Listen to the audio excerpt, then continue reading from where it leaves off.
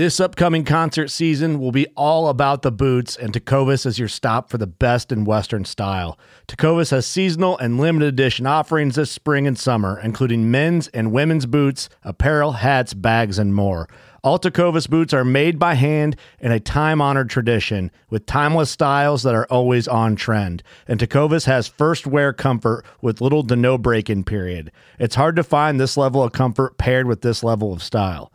Stop by your local Tecovas store, have a complimentary drink or two, that's WCB style, and shop new styles. The smell of fresh leather and friendly staff are at your service. Many stores even have leather custom branding to make your boots truly personalized. And with regular live music and events, there's no in-store experience like it. If you can't make it into a store, just visit tecovas.com. That's TECOVAS.com. They offer free shipping on all boots, as well as free returns and exchanges, and ship right to your door.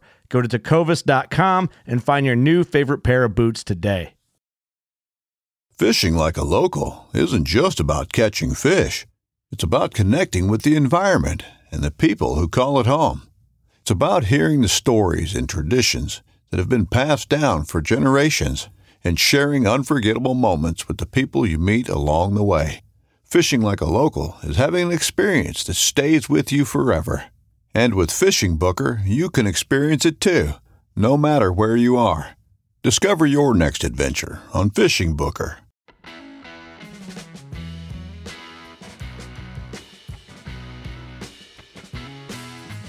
In today's day and age where the consumer expects convenience. And so that's why we moved more towards doing the deliveries. Obviously the farm store, people have to come to us, but we opened the farm store because it's an experience for people. And that was part of the reason we opened the store, was obviously from a sales standpoint, but also I think people want to feel more connected to the food they eat. And I think you can successfully open a store like we've opened, even out in the country, in rural America.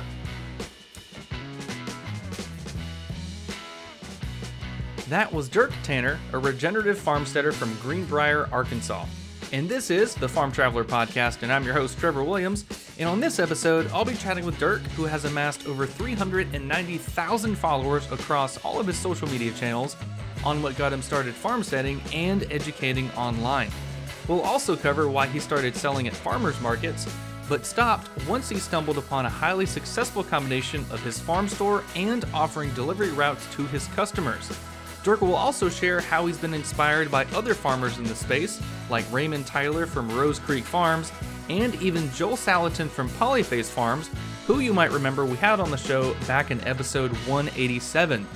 You'll also learn the importance of meeting consumer expectations, why some crops sell and others don't, the pros and cons of both meat and egg-laying chickens, and how farmers can help increase consumer knowledge of how food is grown. To connect with Dirk, check out the links in the description below, and also check out more of our Farm Traveler content over at thefarmtraveler.com, and of course, our ever-popular YouTube channel. Now please enjoy episode 206 with Dirk Tanner.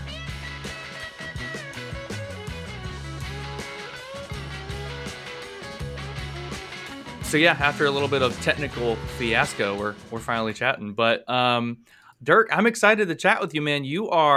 I feel like you've been kind of blowing up recently on Instagram, on YouTube, and all the good stuff. Like, how's that been going for you lately?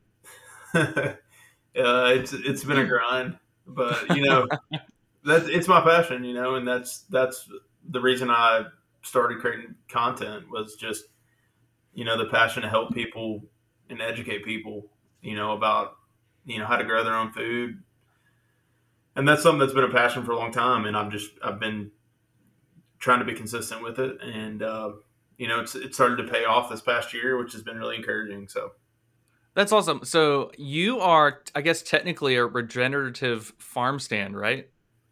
Yeah, there's so many terms these days. It's all kind of confusing, But yeah, I mean, we focus on sustainable regenerative methods of growing and raising animals. But yeah, regenerative and all that, it's all buzzwords nowadays. So it's interesting to talk about all the terms within this whole world. I bet. Yeah, we've talked about in the show. We've had the Shiloh farmer on. We've talked about his farmsteading, kind of the difference between like farmsteading and being a farmer and being like a backyard farmer. Like, we've talked about regenerative farming a lot here on the show, but on like a, like 1,000 acre scale. So what does that look like for a farmsteader being regenerative? Are you asking in regards to, help clarify your question a little bit? I'm not quite sure what you're asking. Yeah, no. So like you do chickens, you do a bunch of crops. Like, what do you do regeneratively on the scale that you're farming in? Like, what does that look like for you? Yeah, I mean, that's a great question because a lot of people ask, like, what's the difference from what you're doing and like what they would do in a conventional realm? Yeah. So, I mean, I think at the end of the day, you're really trying to care for the soil, and one of the ways that you do that, especially with crops, is keeping the soil covered, with living roots or with a silage tarp.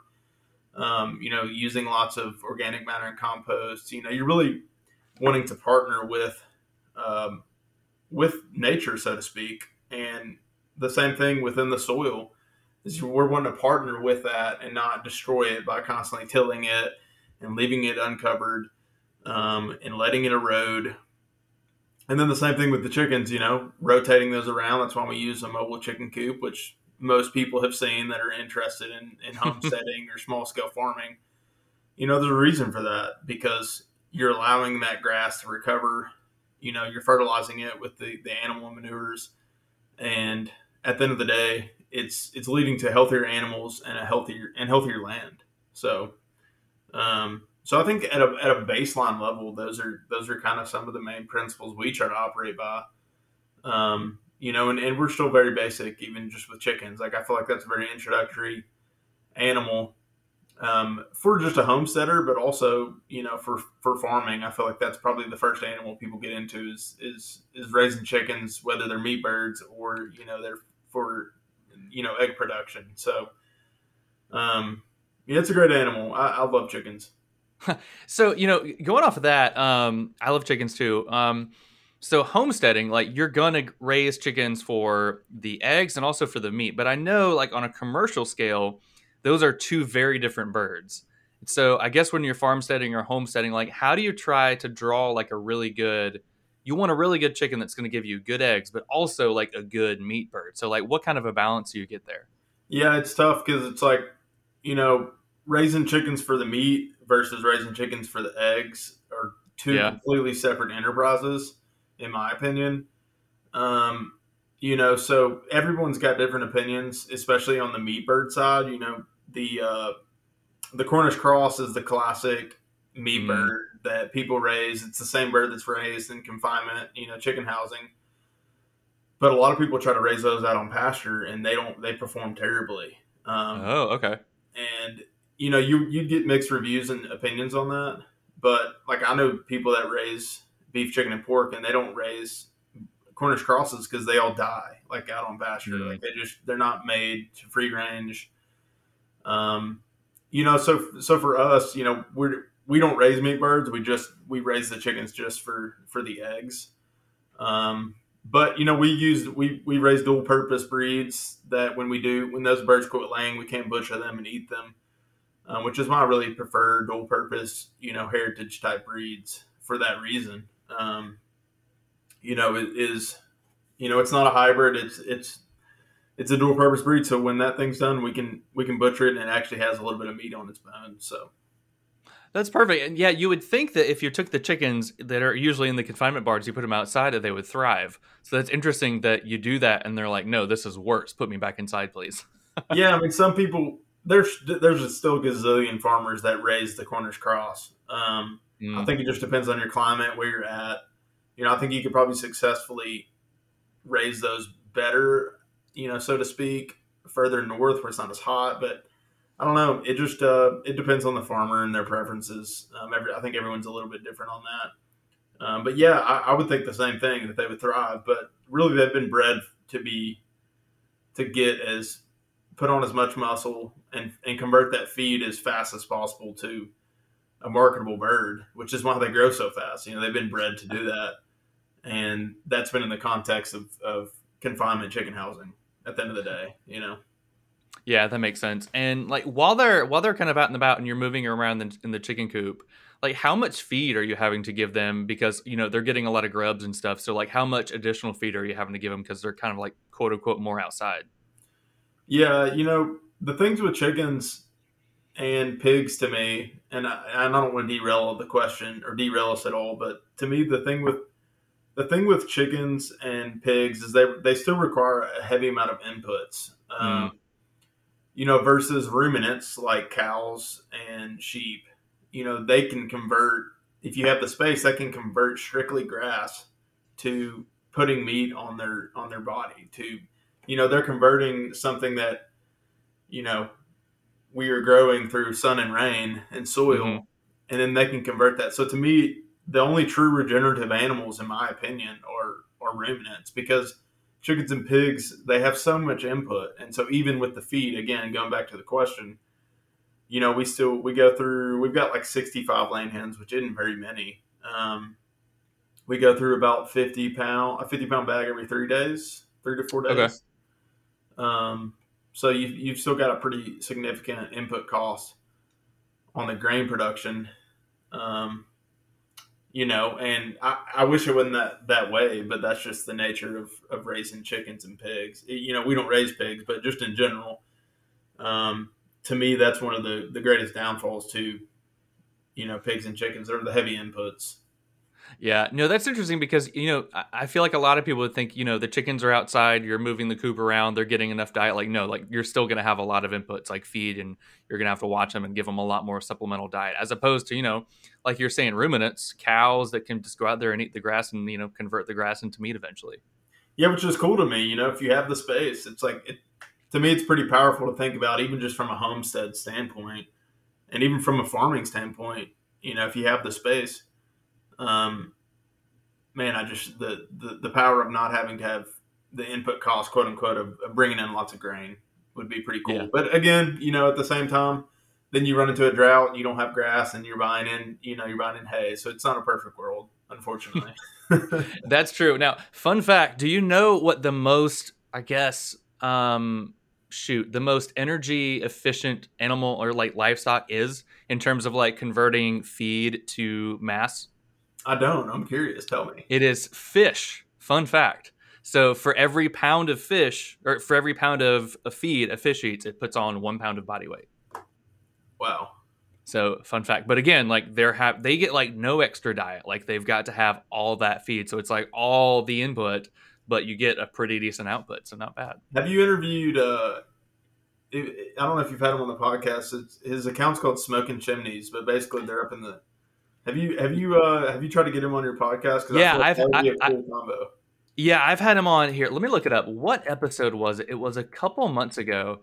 Yeah, I had him on because I have never talked about trout farming at all. And like fun little backstory, my grandpa had a catfish farm in my hometown. So I was like, hey, like I grew up around aquaculture. But yeah, I had him on. Let me see. I'm just looking up trout right now on the website. Let's see. Had him on. That was episode 181. Yeah, talking with Ty from Smoking Chimneys. That was super fun having him on, learning about how they do that on a commercial scale. I'll have to go back and listen to that because I've been intrigued from following him for the past couple of years. Just their operation, it seems really, really cool. I haven't heard anyone else doing it like they're doing. So, Yeah, he's got a really cool story, and like even they've partnered with White Oak Pastures, which is huge. I mean, yeah. one of the names when it comes to like regenerative agriculture in the States. I thought that was super cool. But yeah, they're doing a really cool thing up there. What are they? They're in Virginia or West Virginia? White Oak? Are you talking White? about? Oh, no, no, They're in no. Georgia, I Ty. think. Yeah, yeah. I think so. Yeah, yeah. You're right. You're right. I think Yeah. they're in Georgia. And then I think Polyface is up in Virginia, I believe. Yeah, Polyphase of Virginia. I had Joe Salatin on the show Did you really? like 6 months ago. You need to go check that one out. So I have a clip of that on YouTube, and I kind of cheated a little bit on YouTube. I took a thumbnail of Joe Rogan and Joe Salatin, and I made that the thumbnail for the video. Which in the video I talked to him about what it was like to be on the Joe Rogan show, and that has gotten like 20 to 30,000 views on YouTube so far. It's one of our best performing videos. So he was a wealth of knowledge to chat with Dude, about all the Joel, stuff he's holy doing. cow. I mean, that you want to talk about, yeah, like you said, a wealth of knowledge. I mean, you could talk to that guy for years and still not pour out that entire cup, so to speak. Oh yeah, like do you follow him at all? Like what all have you learned from him like during your I've whole just read his farming books and experience? stuff. Read his books, and Oh then really? obviously anything that they put out. They don't really have a YouTube channel or anything. Yeah. So it's just basically people interviewing him and stuff, or that had filmed them and put it on YouTube. But yeah, dude, he's a legend, man. Like I'm so grateful for guys like that have paved the way because at one point it's like, dude, people thought Joel was probably. I mean, they called him the lunatic farmer for a reason. Oh, 100%. Like Yeah, yeah. everyone thought he was kind of cuckoo, and at least from the conventional world of farming. And obviously now it's way more mainstream. But I'm just really grateful for guys like that have really put a lot of energy and effort. Like they're very mission based. It's bigger than just themselves, or they really have a passion and heart for it. So it's cool to see. I've never met Joel, but I hope to one day because he's definitely had a major impact Yeah, on a lot of people. he's got a lot of workshops. You should go to one. He does so many workshops and seminars. I'm sure that would be super fun to go to, like especially to, like tours at actual Polyface. That would be a Yeah, blast. I know. I'd love to get up there one day. I got to make it happen. That'd be super fun. Yeah, I feel like the whole regenerative farming movement really got a lot of traction. Like he made it mainstream, and a lot of people saw that it could really be done on a big scale. And then you've got so many large, medium, and small farmers that really started doing it, which is awesome. Like, is there anything that you kind of anything on your farmstead you're like, hey, yeah, I do this because of Joel, because of the huge movement that he's a part of? Oh, I mean, 100%. The rotating the chickens around, using mobile chicken coops, the electric fencing. I mean, all that's from Joel, and he talks a lot about the benefits and the reasons for it, and Yeah. you know that's that's why ultimately that we have done it the way we've done is just learn from him. And it's like it makes sense. And the great part is even with the mobile setups, it's like, dude, I could move to another state and take all that with me. It's all mobile infrastructure, which Joel goes into a lot in his books of the power of having mobile infrastructures because things change. You need to move it to another property. Really they're cheaper too. But it's been interesting because we're merging this realm of market gardening and the animal piece as well, which you don't see a ton of just because they're completely two different worlds, of growing annual vegetables and then obviously doing the animal management. It's definitely an interesting dynamic, and I want to get into more of the animal side as well. But it's just a balance of the two, I Um, bet. And like everything that you've kind of learned from him, is there stuff that you've kind of have to adapt because of your environment, because of your exact farm? Like anything where he's like, "Hey, you need to do A," and you tried it, and then you had to do B instead. um, I can't. No, not necessarily, because the only application I can think of with Joel is the chickens. Okay.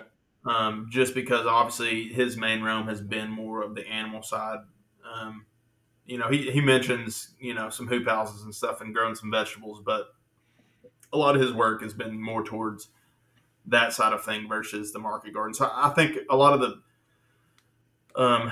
the guidance and mentorship I've gotten on the market gardening side has been unrelated to Joel. Um, and but yeah, everything he talks about has worked. And it makes sense with the chickens for sure. So Well, that's good to hear. And kind of going off of that stuff, like how collaborative are you with other farmers around you, even just across the country? And like, hey, like let's share some ideas on, whether it's market gardening or just our farmstead in general. Like, how collaborative is it for you? there's a few guys that I have like a working relationship with. There's a couple guys in Texas that I kind of communicate with, a lot through DMs. But I Hmm. feel like we're friends, never actually met, but like we, DM all the time, messaging each other about farming, what's working, what's not working. But, the unique part about it is every farm is so unique of what's working, what's not, what's selling, what's not. And that's the beauty of it all. I think, some people can sell Cornish crosses and other people, we'll raise a heritage breed in the, and there's an account I follow where they're kind of doing more of the agroforestry, and they're raising a slow growing heritage breed chicken in the understory canopy of their agroforestry, but it takes them like 16 weeks to raise the chicken versus an 8-week Cornish cross. Oh, wow. And but again, it comes down to they've got the market for that to where they can sell that bird and it makes sense from a financial standpoint. So it's unique from farm to farm. Even from a vegetable standpoint, there's certain things that another farm could grow and sell great, and then I could grow it and not sell it at all. And that's the interesting and hard part about it is you could take someone else's system, and the system may work, but the way you're applying it or the way you're going about it may not work from a financial standpoint, or actually be able to sell the product in your local market. So Yeah, I've heard very similar stories from other like farmers and farmsteaders. It's that they both try to grow the same crop, but in Texas the crop would sell, but in Florida it wouldn't sell. And it's all about, I don't know, I feel like experimentation. You've got to see what your local consumers want, because if they want it, they're going to buy it. If they don't want it, they're not going to buy it. No matter how much of it you grow, if they don't want it, they are not going to buy it. 100%. I mean, we're like 40 minutes north of kind of our major metropolitan area, which is still very small. I mean, that's Little Rock, Arkansas. We're 40 minutes away from there. Little Rock's a small city in the grand scheme of, a Nashville or a Dallas or Houston or something like that. I mean, it's tiny compared to that. So that comes down to the marketability of certain items as well. Like, we're kind of out in a rural area, and like we grew fairy tale eggplant this year, which is like this mini beautiful purple striped eggplants. But for one, there's not that many people that eat eggplant in our area, and then two, it's so unique that they don't know what to do with it. It's like, what is that? Yeah. And so for us, it's like we have to stick to what are tried and true vegetables that people eat, like carrots. It's like, okay, lettuce, so that's a learning curve as well, I think, for a lot of farmers. Whereas you may be able to crush it and sell a ton of fairy tale eggplant in Nashville. Yeah. It just depends. Again, it just comes down to your market.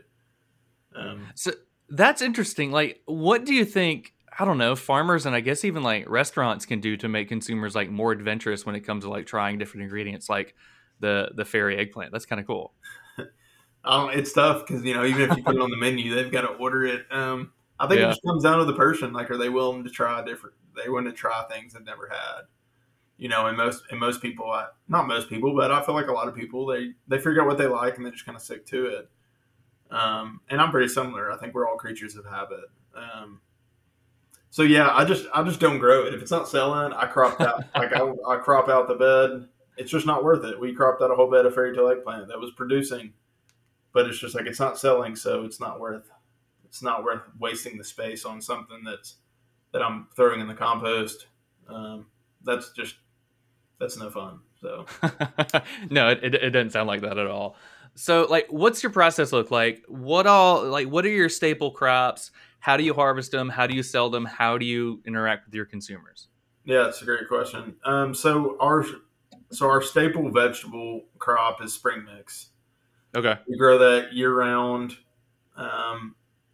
And, a lot of what I've learned on the market garden side has been from Ray Tyler. Okay. He is the owner of Rose Creek Farms in Selmer, Tennessee. That would be a great guy to have on. I would say in the southeastern United States, he's kind of like he's one of the Joel Salatins to me of market gardening. Oh, shoot. Okay. And has done it at an incredibly high level. They're like, I think, an hour and a half outside of Nashville, so that's one of the markets they go to. But so a lot of what I've learned, I give credit to him because I don't think our farm would be successful without Ray Tyler. And so we learned the spring mix, specifically growing spring mix, because that's like our foundational crop. Mm-hmm. And I think if you can grow spring mix, like from a market gardening standpoint, like a financial viability, you've got to have a crop that you can really, that's like kind of your base foundation, and that can really cash flow you really well.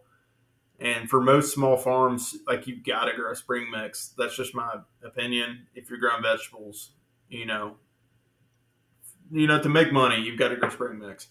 And if you can successfully grow spring mix year round, man, that just gives you that consistent cash flow week after week after week. So that's a big one for us. Obviously, the microgreens the same way. And then we'll do the root vegetables like the carrots and the radishes and the summer crops, like okra and squash and tomatoes and peppers and things like that. But those are just kind of bonuses, in my opinion. The spring mix is really our bread and butter. But I tell people, it's like, if you can put it in a salad, we probably grow it. There you go. And, we're a salad farm. We're not growing acres of corn. And so some farms will. It's just that's not our focus. But yeah, Ray's been had a huge impact on us and a lot of small scale farmers. So how are you growing lettuce year round? Like, how are your seasons up in Arkansas? Yeah, so we're in zone 7B, and the coldest we'll get in the winter is about 0 degrees, and we'll get that once a year, where we have a major polar vortex that blows through, and then we'll get those 0 degree temps for a week or 4 or 5 days, and that happens about once a year. Other than that, our winters are pretty mild. It'll freeze, it'll get down into the upper teens, in the 20s as the lows, but we go up to 50 degrees in January and be sunny. So if you have some greenhouses, you can really channel those crops, especially stuff like spring mix and kale and your greens like that. You can successfully grow it all in winter. It just grows slower. Okay. And then the summertime, you've just got to grow really good varieties, and grow heat tolerant varieties is the game changer. So you can't just grow a random lettuce, you bought off Amazon and hope it's going to grow when it's 100 degrees out. It's not. It's just going to go to seed, and you won't be able to eat it. So, so that's one of the big ways. We'll use shade cloth. Like right now, it's got shade cloth on it because it's just so hot. You've got to, because lettuce it's a cold season crop. It's not meant to really grow in the when it's 100 degrees out. So yeah, and the scorching heat that we're all seeing everywhere. I mean, I can't imagine that lettuce would be very happy at all to be outside. No, and it's tough. And especially as you get further south, like into Texas, it's just, man, we're anywhere in the deep south. Growing the lettuce in this time frame is just it's tough, even where we're at, much less, being down, much further south. It'd be hard, which is the reason that people like farmers in Florida, this is their off season, because it's just so hard. Yeah, I'm up here in North Florida, and I'm in Panama City, like kind of between, close to Tallahassee.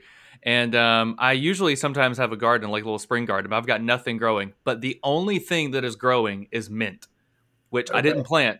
I planted it like a year ago, and then it died, but now it's coming back, and that is the only thing that is thriving. So I'm like, all right, I guess mint can live in whatever conditions. Mint is relentless. And okra too. I feel like okra is one of those things. It's like, golly, it loves the hotter it is, the more it loves it.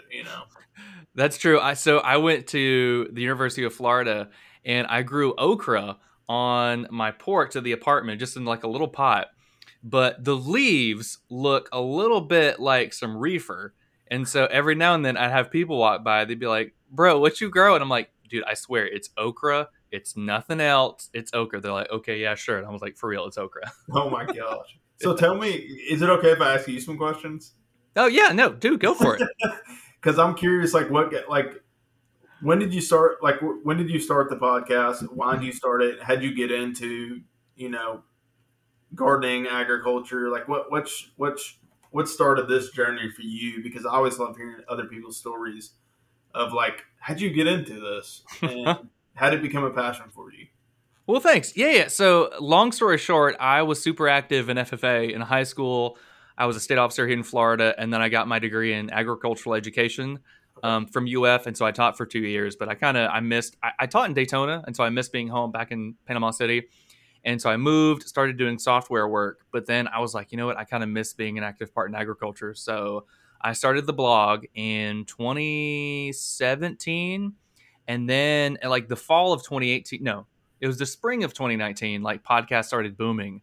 And my wife was like, "Hey, you should start a podcast." I was like, "I don't know how to do that. Like, that looks difficult." And so I looked into it. I was like, "Oh, that's kind of easy." So started it in like the summer of 2019. I've been doing it for, gosh, like 4 years, and it's been super fun. I try to do like some farm tours. I'm doing one next Friday in Marianna, Florida, with a farm called Lazy Acres Farms, and they do pork, beef, and a couple of row crops and stuff like that. So that'll be super fun. But I just like being like, I'm not a farmer at all. I just like kind of keeping my pulse on agriculture, kind of like learn and see what's going on. My friends call me like the food and farming guru. So if they have any questions like, hey, what's organic, or like, is this good, they always text me. So it's kind of fun. So you grew up. So you're born and raised in Panama City. So born and raised in Bluntstown, Florida, which is an hour from Panama City. But anytime you wanted to do anything, we would come to Panama City because they've got a movie theater, Target, everything. Yeah. Bluntstown has 2 stoplights, and that's it. So But now they've got 3. It was a rural up, like you grew up in the country, is what I'd say. Yeah. We had a couple of beef cattle ranches, a couple of smaller farms, but what a lot of people do in North Florida is forestry. There are timber farms everywhere. Like my grandpa had maybe about 20 or 30 acres of timber. And so they grow that for like 20, 30 years, harvest it, grow another. So that's what a lot of people do in Bluntstown is timber farming. Yeah, that makes sense. I've got family in South Arkansas, and that's all it is down there. Just a lot of timber. Nice. Yeah, timbers, it's so fun. I mean, it's such a cool industry, and people don't really think about it as agriculture, but it's like, yeah, but you sit on the crop for like 20, 30 years, Yeah. and then you harvest it. It's a long term play. Oh, it is. Yeah, you're not getting any money until you get that harvested in a couple of years. That's like 20, 25 years. You've got to pay attention to it. Make sure it doesn't burn down, obviously. You've got to like do some prescribed burns. You've got to thin it every couple of years. It's wild. I mean, we had a hurricane a couple of years ago, and it wiped out so many timber farms, and so people have had to clear it, and there's so much land that's just still sitting there, and the trees are literally like a 45-degree angle. They're just waiting for them to decay. Wild. So now, do you try to schedule a podcast on a weekly basis? Yeah, I try to do it weekly, and when I started off, it was really geared towards like interviewing all farmers and ranchers like around the world.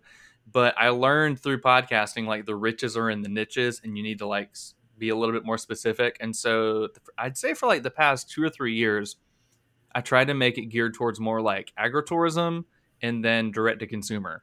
But I mean, still like highlighting like big time farmers that are super popular on social media or like cool technology. But that way it's kind of a little bit easier for consumers to connect with farmers. So that, I guess you could say that's kind of like my end goal with the show and with like the YouTube channel and all that good stuff, like making it easier for farmers and consumers to connect.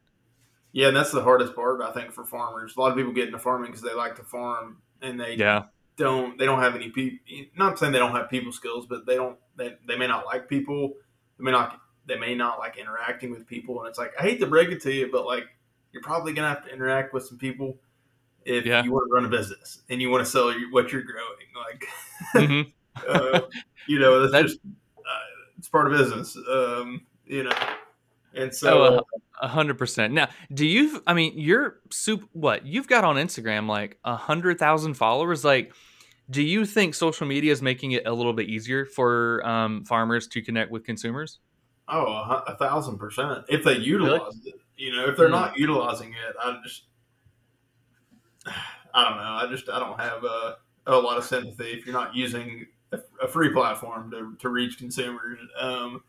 Yeah. But yeah, I think it's made it way easier. But the thing is if you still got to go out and you still got to get a client and convert them to a recurring client.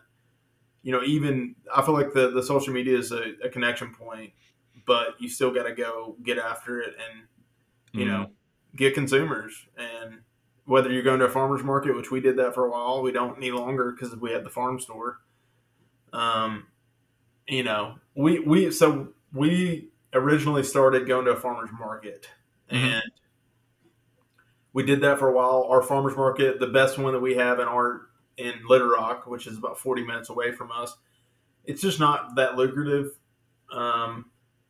And we felt like our efforts were better spent towards opening a farm store and then doing a delivery route through our major densely populated areas in Little Rock.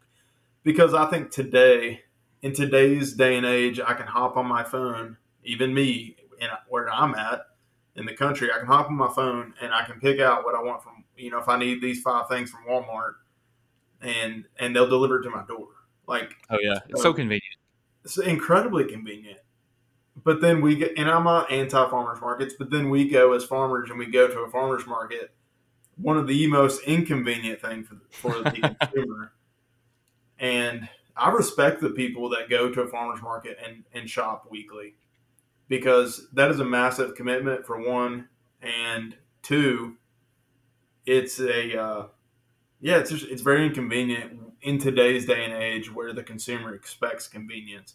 And so that's why we moved more towards doing the deliveries. And obviously the farm store, people have to come to us, but we opened the farm store because it's an experience for people. Yeah. And that was part of the reason we opened the store, was obviously from a sales standpoint, but also I think people want to feel more connected to the food they eat. And I think you can successfully open a store like we've opened, even out in the country, in rural America.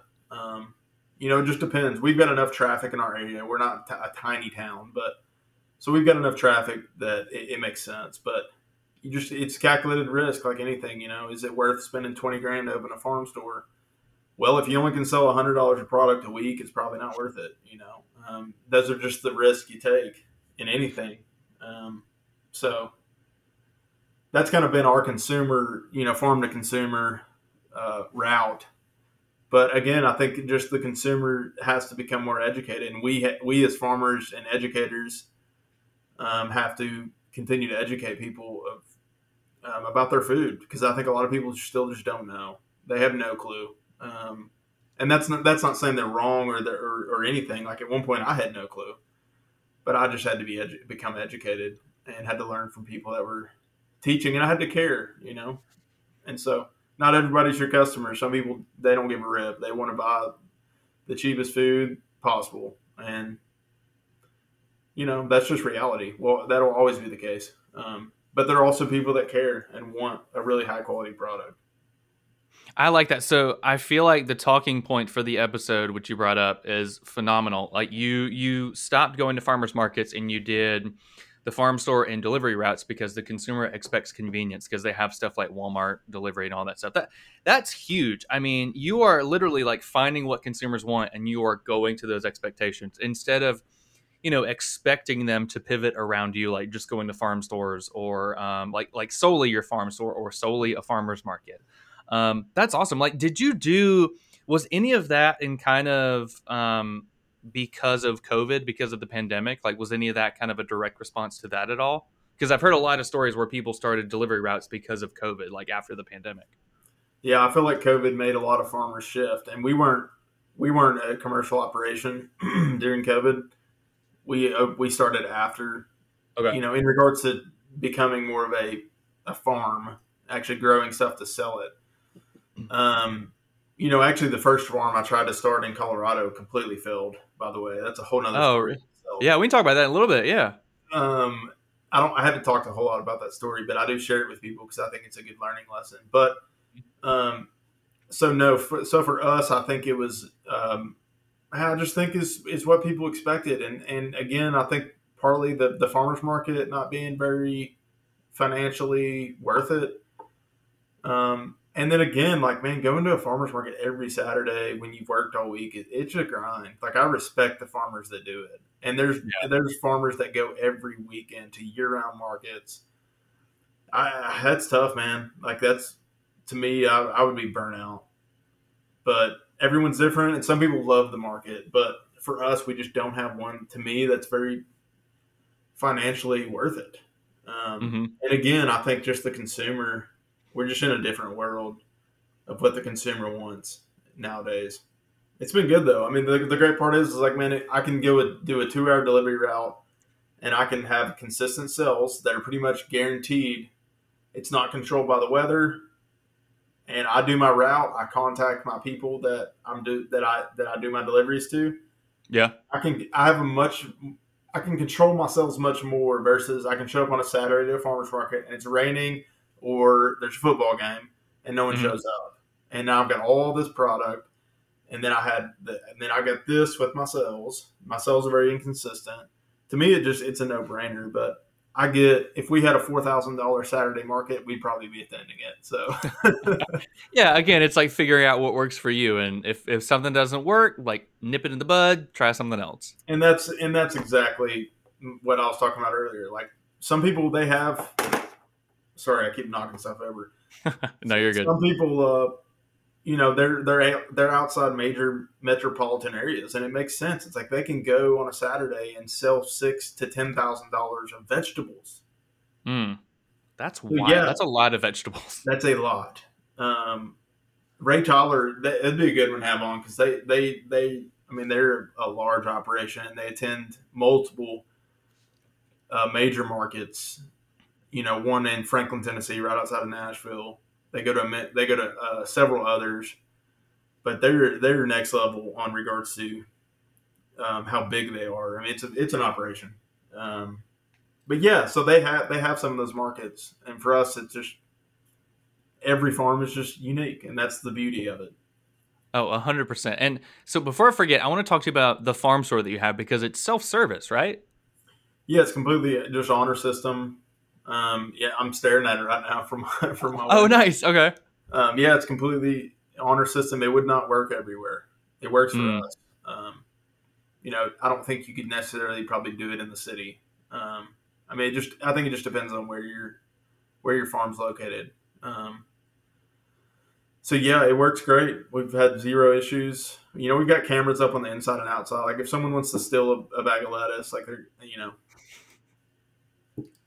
going to steal it. I mean, it is what it is. Yeah.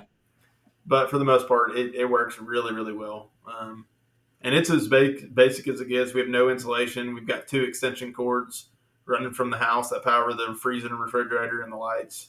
It's as basic as possible, but it's still nice. We'd love to run electrical and insulate and all that, but at the end of the day, it comes down to with farms. It's like, man, you've got to be really selective of what you invest in. Yeah.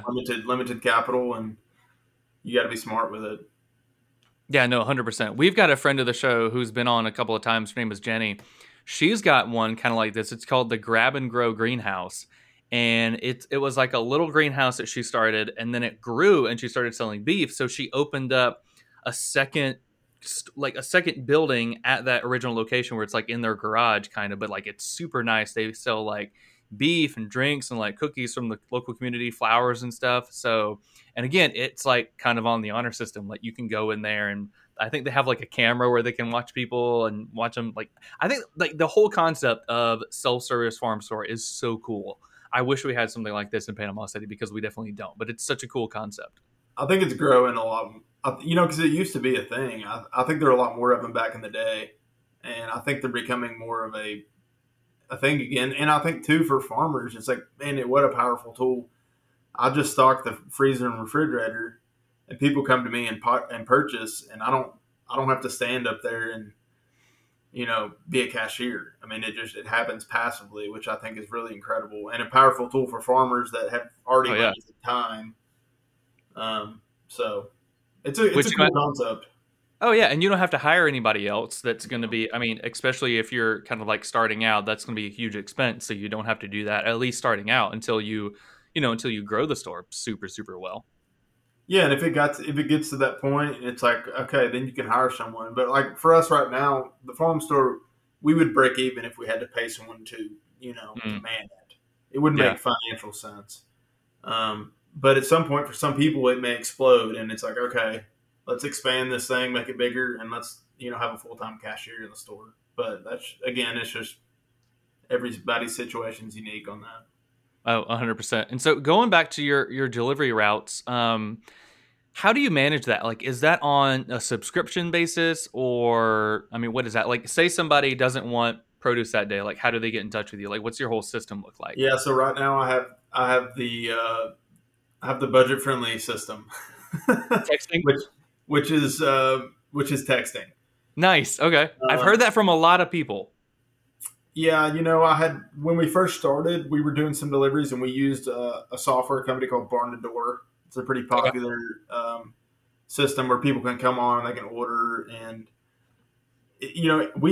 Barn Door was good. It was just expensive. And personally, I don't until you're getting like, I'd say like 30 plus deliveries a week. I think it's still manageable. Mm-hmm. I mean, we have a list of like 30 families that are on our route, and I just text them every week on Friday. I have an availability list and prices. And the great part about having the farm stores, we have all the value-added products like the jams and jellies and salsas and honey and granola. And then we also carry beef, chicken, and pork in the store. We don't produce the value-added products. We also don't produce the meat. We just produce the eggs and vegetables off our farm. But it gives me a large diversity of items that I'm able to send to these people to where when they're shopping with us, they feel like they're going to the grocery store. And I think that's been powerful. If we just sold spring mix and carrots and radishes and tomatoes and some microgreens, then our weekly order amount's going to be relatively low. Right. There's only so much produce or vegetables that people are buying every week. But with having all the value added stuff, having the meats, that really helps drive up our overall sales price, our average ticket price. And again, I think people are really excited about it because they kind of have an all-in-one place where they can get high-quality meats and vegetables, and then it's delivered to their door. But yeah, I just send a text every week, and I have a cutoff deadline and a minimum order amount, or it's a $10 delivery fee. Mm-hmm. And everyone surpasses that, the minimum. And I do the deliveries Friday mornings, and we have our weekends, which is really enjoyable because we don't go to a farmer's market anymore. So it's really great, man. It's been phenomenal for us. Now, if you don't mind me asking, like, have you seen, like, how has these home delivery companies, like whether it's Instacart or Walmart delivery and all that stuff, has that impacted the business at all? From in regards to the farm business? Yeah. Not really, because I think the people that most people that we deliver to in Little Rock, they're like, I've been wanting to find, a place where I can get organic vegetables and quality pasture-raised meats. And like, people don't know where to get it.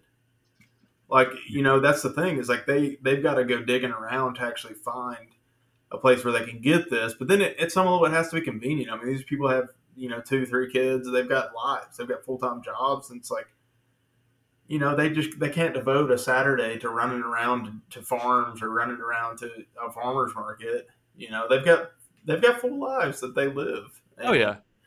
And so we've had phenomenal feedback. I mean, people text me all the time. They're like, hey, these 3 people want to be added to the list. They're super excited about it.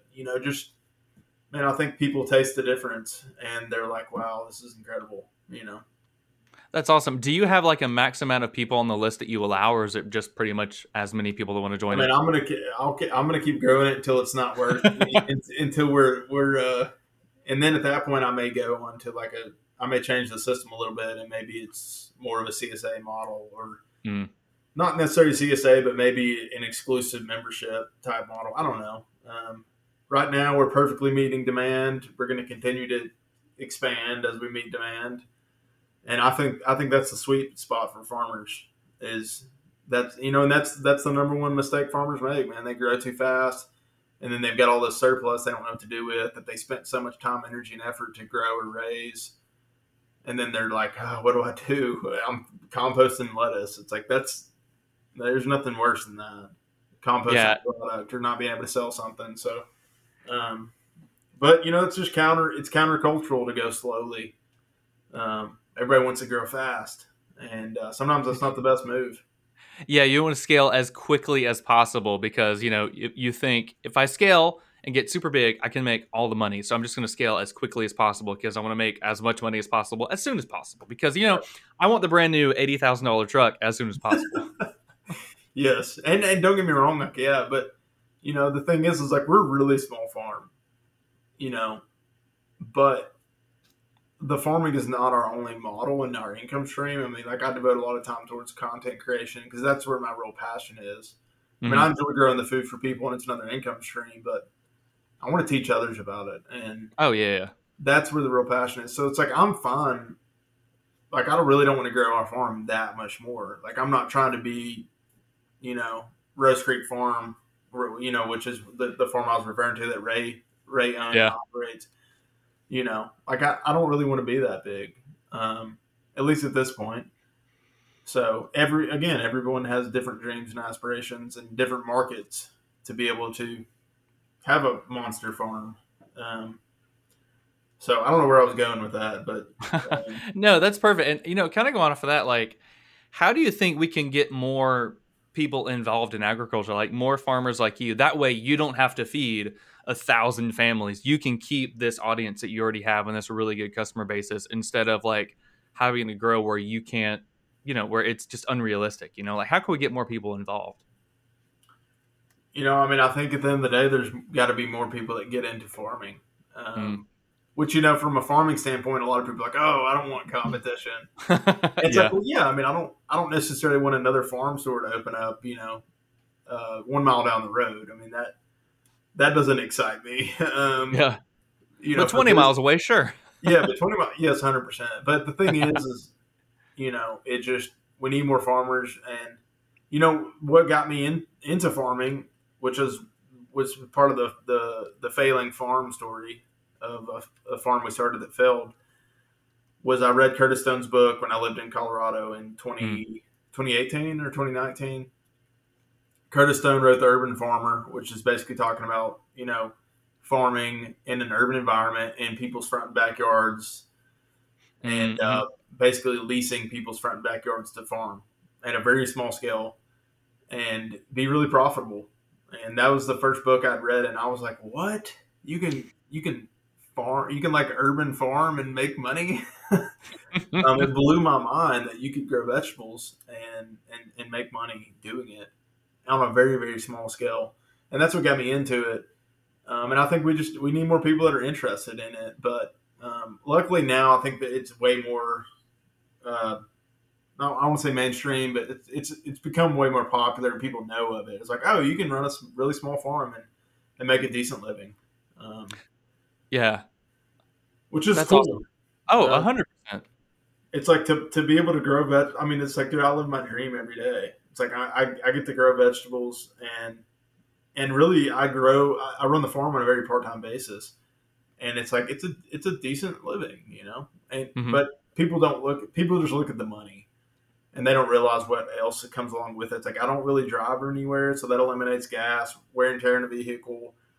And when we have kids one day, it's like my kids will be able to be out there with me. Like there's a lot of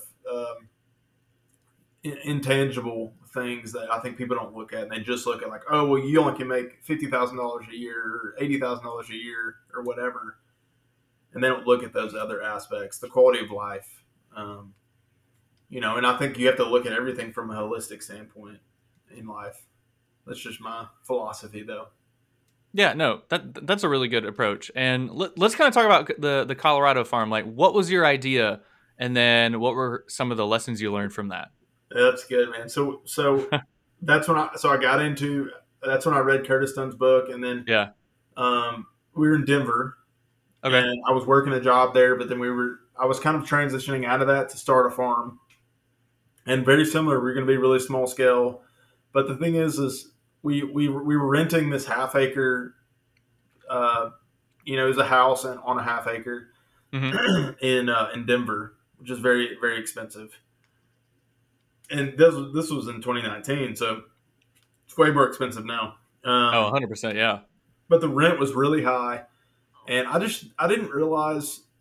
I think the amount of cash that you need to start a farm, especially a market garden, like there's just a lot of infrastructure for starting a market garden farm. Mm-hmm. Versus all I need is a chicken tractor and I need to buy chickens. There's just a lot. There's just a heavy infrastructure startup cost, in my opinion. And we had like 15 grand, I think, set aside to start it. And I realized fast that was just not enough money. And I've got a different opinion as, you do have market garden farmers that they're bootstrappers, like don't spend a dime and, just work with what you got. Mm-hmm. But at the same time, it's like, man, there's just a certain amount of infrastructure you have to purchase to start a farm. Yeah.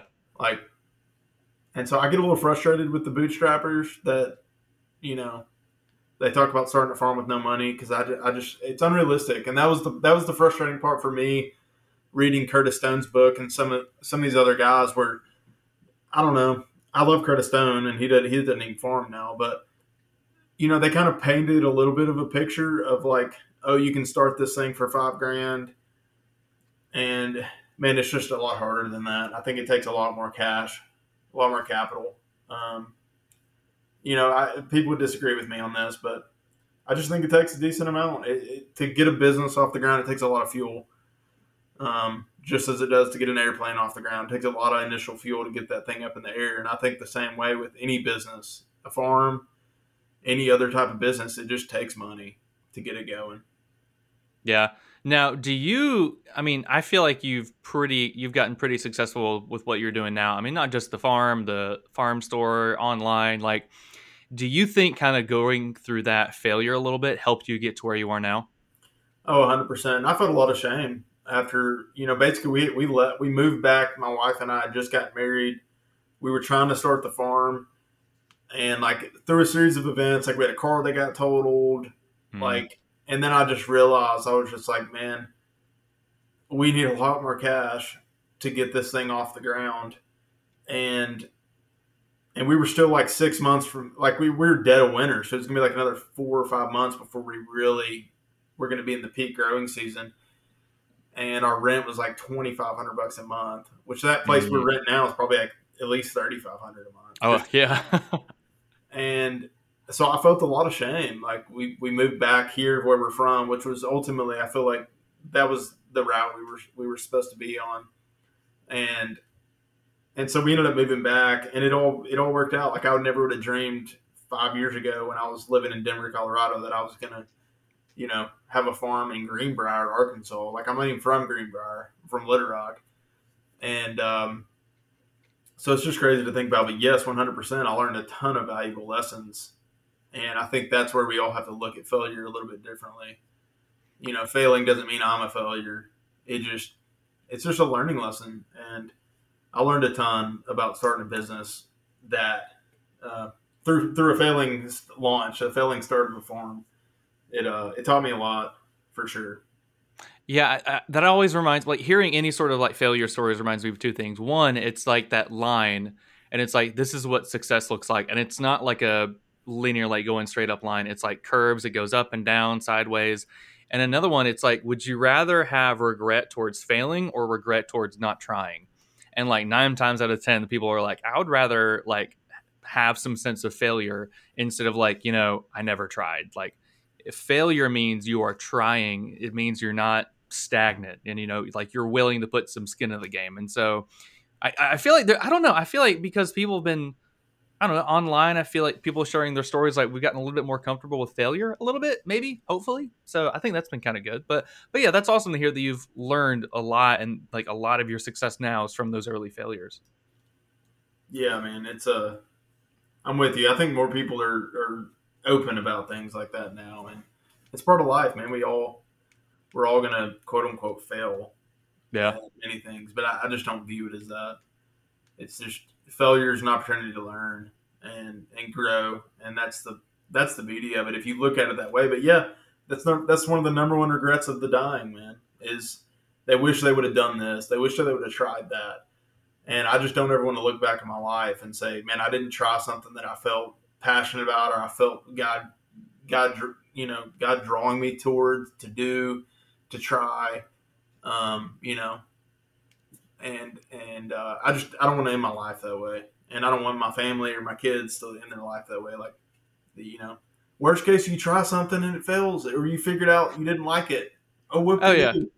At least you go for it, because the next thing you go for, you're going to be like, wow, this is what I love. I'm passionate about it, and you could be wildly successful at it, and so anyways, I could talk a long time on all that.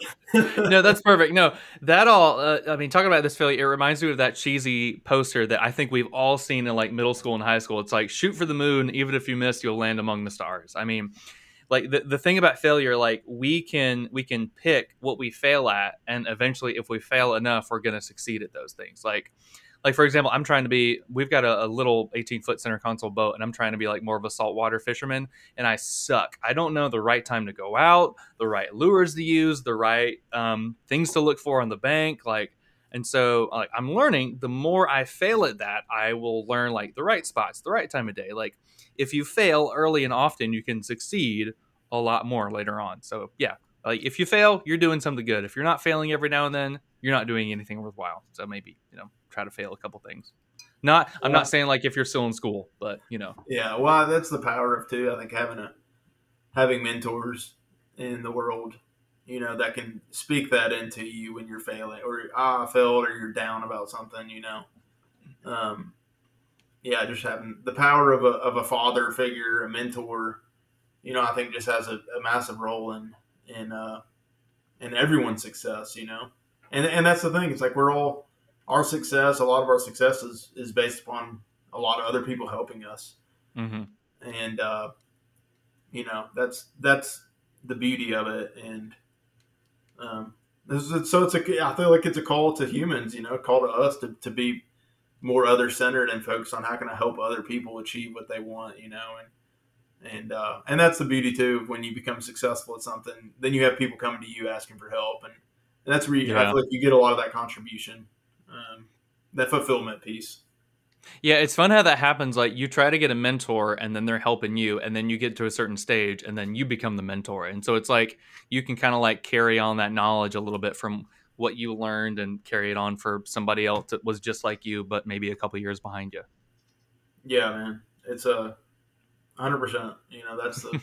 That's the beauty of it. And that's where everybody's got to do their time. Yeah, exactly. We've all got to do our time. We've all got to learn and figure it all out. Yeah. So I'm gonna link everything in the description for your Instagram. Like, what other like social media platforms are you super active on? You've got 110,000 on Instagram, which is phenomenal. Like, what other platforms are you on?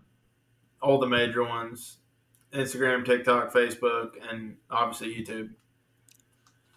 And then we're on, Threads. But I mean, that's a brand new deal. That's like, What is your Threads experience so far? I'm enjoying it, but I feel like after a couple of weeks, it's kind of like died down. Like the hype is kind of like settled. It's probably similar to me. I got on it and I was like tweeting every 2 hours or threading every. Threading, yeah. And then I've only done it like, I'm like, oh, I need to get a thread out or a tweet out. Yeah, it's good. I just don't get on there enough, and it's not my big focus. Yeah. Well, now it's weird because like if you want to get on Thread, you got a Thread, but if you want to tweet, you get on X, and now it's called an Xing or something. Like, it's not even a tweet. It's not a tweet, but on Twitter, there's still the tweet button there. But even though it's not called a tweet, it's weird, man. I don't know what's going on, but I'm still on Twitter, so I'm just like following all the drama, and it's funny to see like the dialogue between Threads talking smack about Twitter and the people on Twitter talking smack about Threads. So it's like they're all having these discussions that neither side are seeing. I know, it's funny. The great part about Threads is I feel like you can, or Twitter, because I mainly focus on video content, is you're able to do those like, you're able to share more of your thoughts in an informal manner of like, here's 3-sentence thought on this. And that's what I do like about Twitter or Threads, but anyways.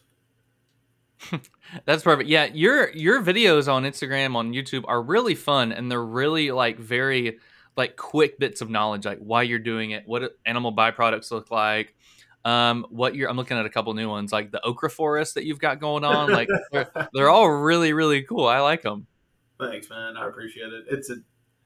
It's a one day at a time. It's like anything else, you just slowly build things, and yeah.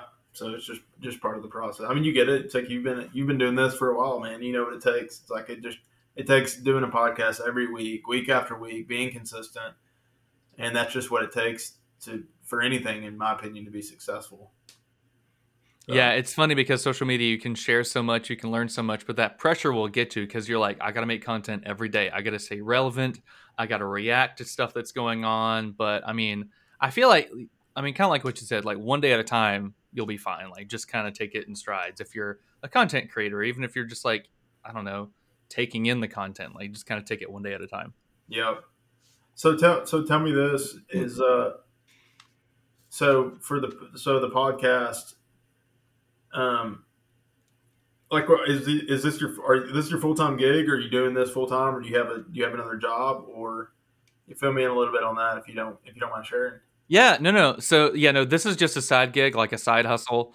We're not profitable yet. We were profitable last year. I think we were $400 profitable, which is kind of nice.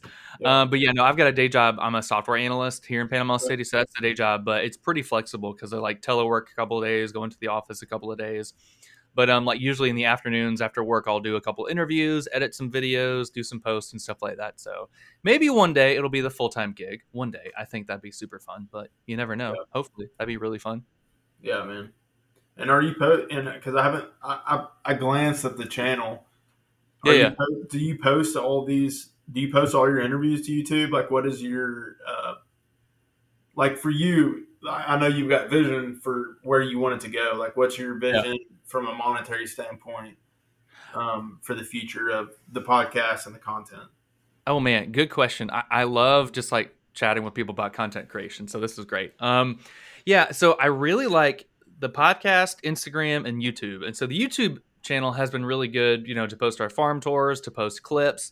And I'd love to get your opinion on this too. Like I'm trying to rework the clips on YouTube because I would just like upload clips of the podcast, but then it wasn't really like I don't know. I feel like it wasn't geared towards the audience. Like I wasn't making it personal for the subject matter. So now I tried it last week. I'm trying to like add some personal context to it by like recording a quick little like little segment. Like, hey, like in this video, we're going to talk about this because of X, Y, and Z. Here's what you can get out of it. Because I've listened to a couple people on YouTube that are like, if you make it relatable to your viewer, they're going to come back more and you can get more views. So I'm trying to do that a little bit more on the YouTube side. But again, it's weird because there are some clips that I have with it's just clips, out of context clips that will get a ton of views, like the one from Joel Salatin. So I'm like trying to have like a like a good balance of the two. So I don't know. But I think the YouTube channel is really fun. I'm trying to focus both on that and the podcast really as like the main two things, with like Instagram the third. Yeah, it's a tough. I mean, the content creation world. I mean, I know there's people that have gotten really successful and or made a lot of money or whatever, and I think we hear a lot of those stories. Yeah. But again, it's like anything. It's like you hear those stories, but you don't hear the 100 others of like the person that's grinding and they're not really making, like they're just not making a lot of money. And it just takes time. Like I have to tell myself that every day of like, yeah, I'm not making money I want to make with content, but 3 years from now, 5 years from now, where could it be? Yeah.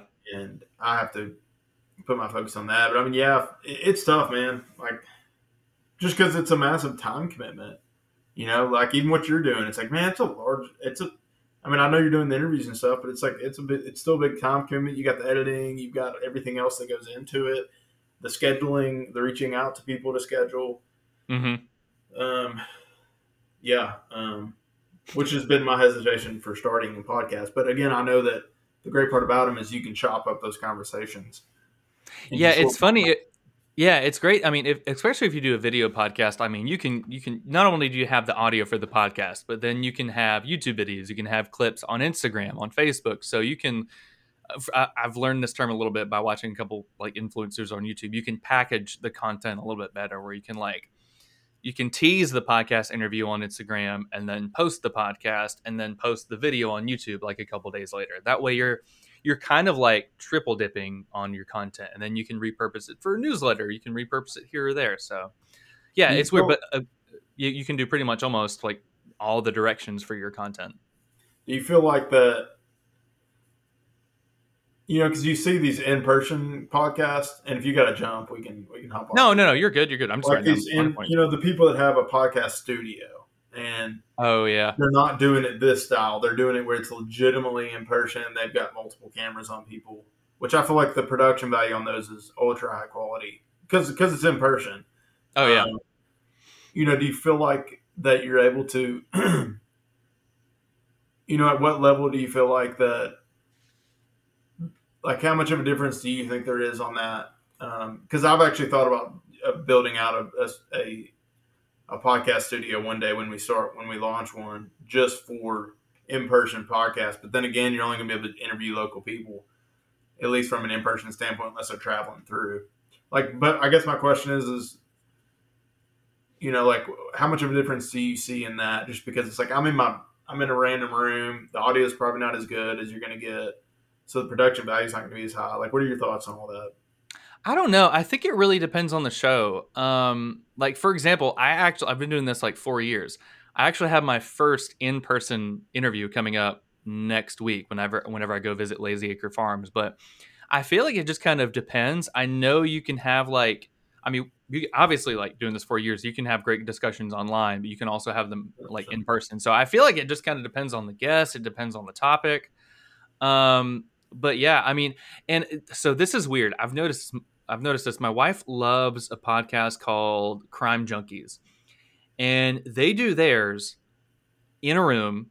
But every time I listen to it, their audio, I'm a little bit biased, but their audio is horrid compared to my audio, and they do it in the same location. And I'm like how? Like, how is theirs so popular, but the audio is so bad? And I was thinking about it, I'm like, you know what? It's the story. It's like the package. It's how they're doing it. So I'm like, if you've got less than ideal audio, but you've got great content and you're in person, go for it. Like maybe you're doing it on Zoom and the audio is not great. Like if the story's there, it's going to be fine. So I feel like, I mean, like think about it kind of like a bad TV show, not a bad TV show, but if the writing and the story is really good of the TV show, but it's not shot very well, like it's just kind of shot like very lazily or something, like maybe, it's still good. It's all about the story. Or maybe there's something that's like super duper, like the cinematography is out of this world, but the story's not there. So you're just not going to watch it. But yeah, I feel like it's all about kind of the content itself, really, I guess. I agree, but, man.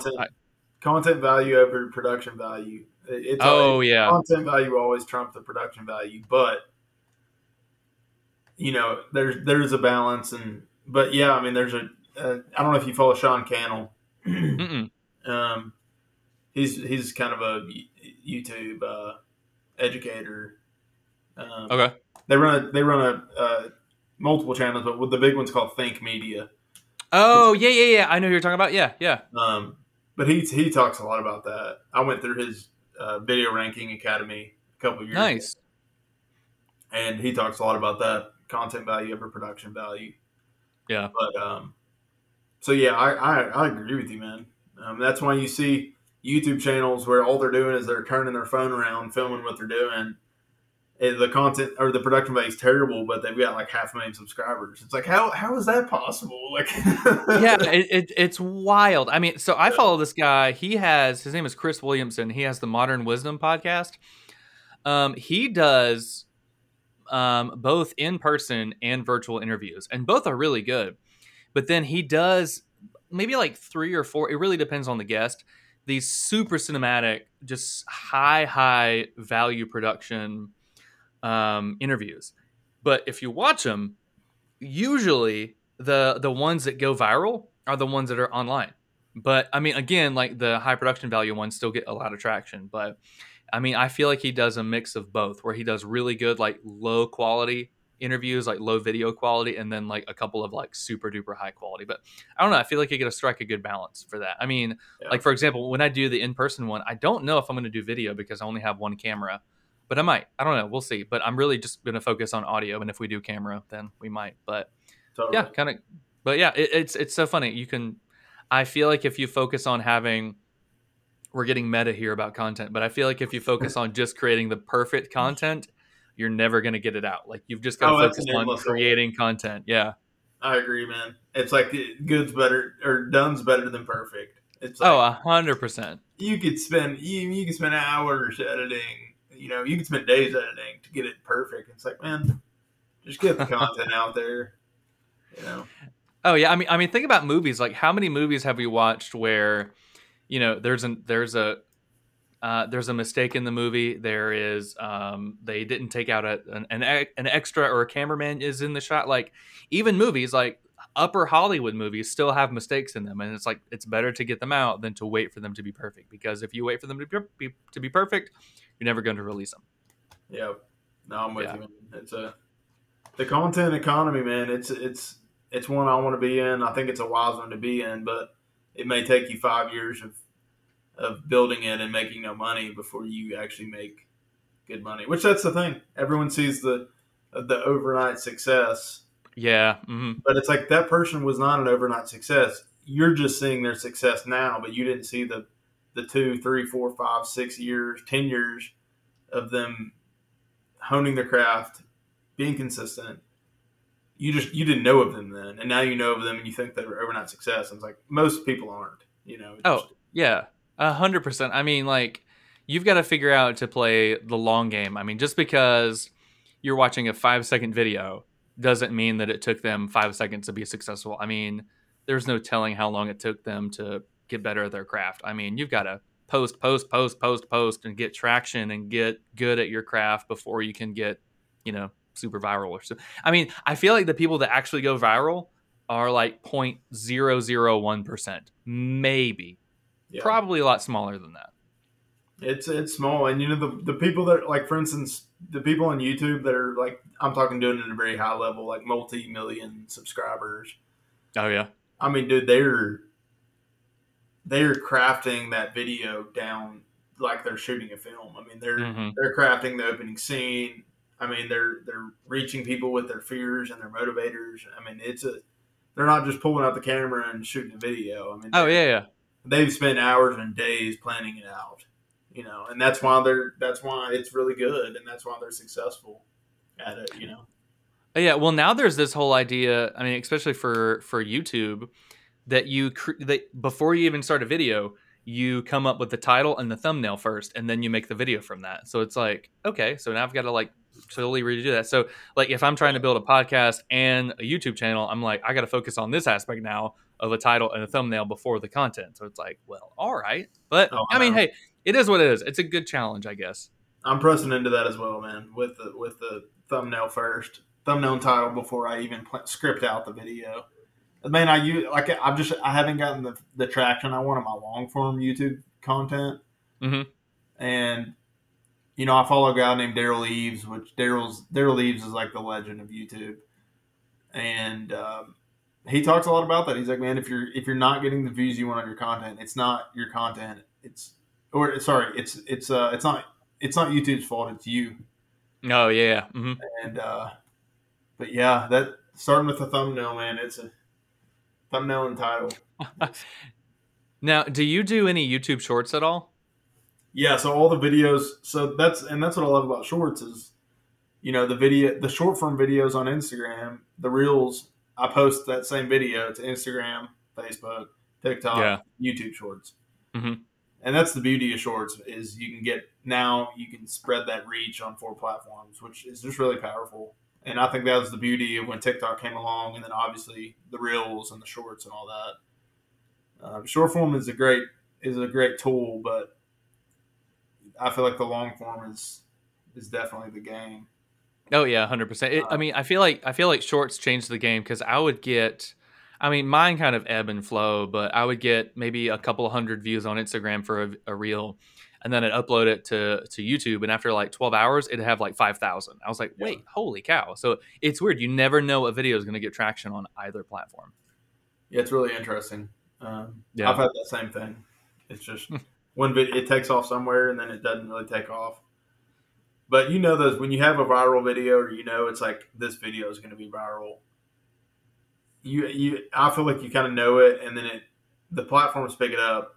They're smart. The AI systems they have for those platforms is pretty insane, and they know it works, man. And it's a complex system, but yeah, I mean the content economy, man, is going to continue to explode. So it's worth being in it, in my opinion. But now I know everyone's trying to do it. Yeah, the market's getting saturated. Everybody wants to share their stories, which is great. I mean, we've got more stuff to choose from, but it's just, I guess everybody's your competition now. Yeah, and I think people think that it's going to be easier, or they think they're going to be able to make a lot of money It's like anything Yeah. else. Like I think you see the glamour stories, and then they realize like you got to be passionate about it. It's definitely not something you can just do. I think you really got to have a heart and passion for something to stick it out, to create the content. But that's Yeah. just my 2 cents, Oh no, that's a good 2 cents, because you got to pay attention and see what's going on. You get to do your market research and everything, figure out how to make content, all that good stuff. It is like a full-time job. Yeah, definitely. But I really appreciate you having me on, man. This was cool. This is my first time doing a podcast actually on all this stuff. So Yeah, man, I appreciate it. You were a great guest. I will link all your stuff in the description, but it was great to virtually meet you, man, and thanks again for coming on the show. I enjoyed it. See you, Trevor. You have a good one, man. Thanks so much to Dirk for coming on the show, and thank you for listening. You know the drill. Check out all the links below to see Dirk on Instagram, Facebook, TikTok, YouTube, to see more of his farmsteading adventures, and also to learn more about what he does and why. And of course, check out more Farm Traveler content at thefarmtraveler.com. And we are so close to 1,500 subscribers over on YouTube, so go check out the channel if you haven't already. Thanks so much, and we'll see you next week with episode 207. Don't miss Thursdays with Saltwater Experience, brought to you by Golden Boat Lifts, every Thursday night from 7 to 10 p.m. Eastern on Waypoint TV, the destination for outdoor entertainment.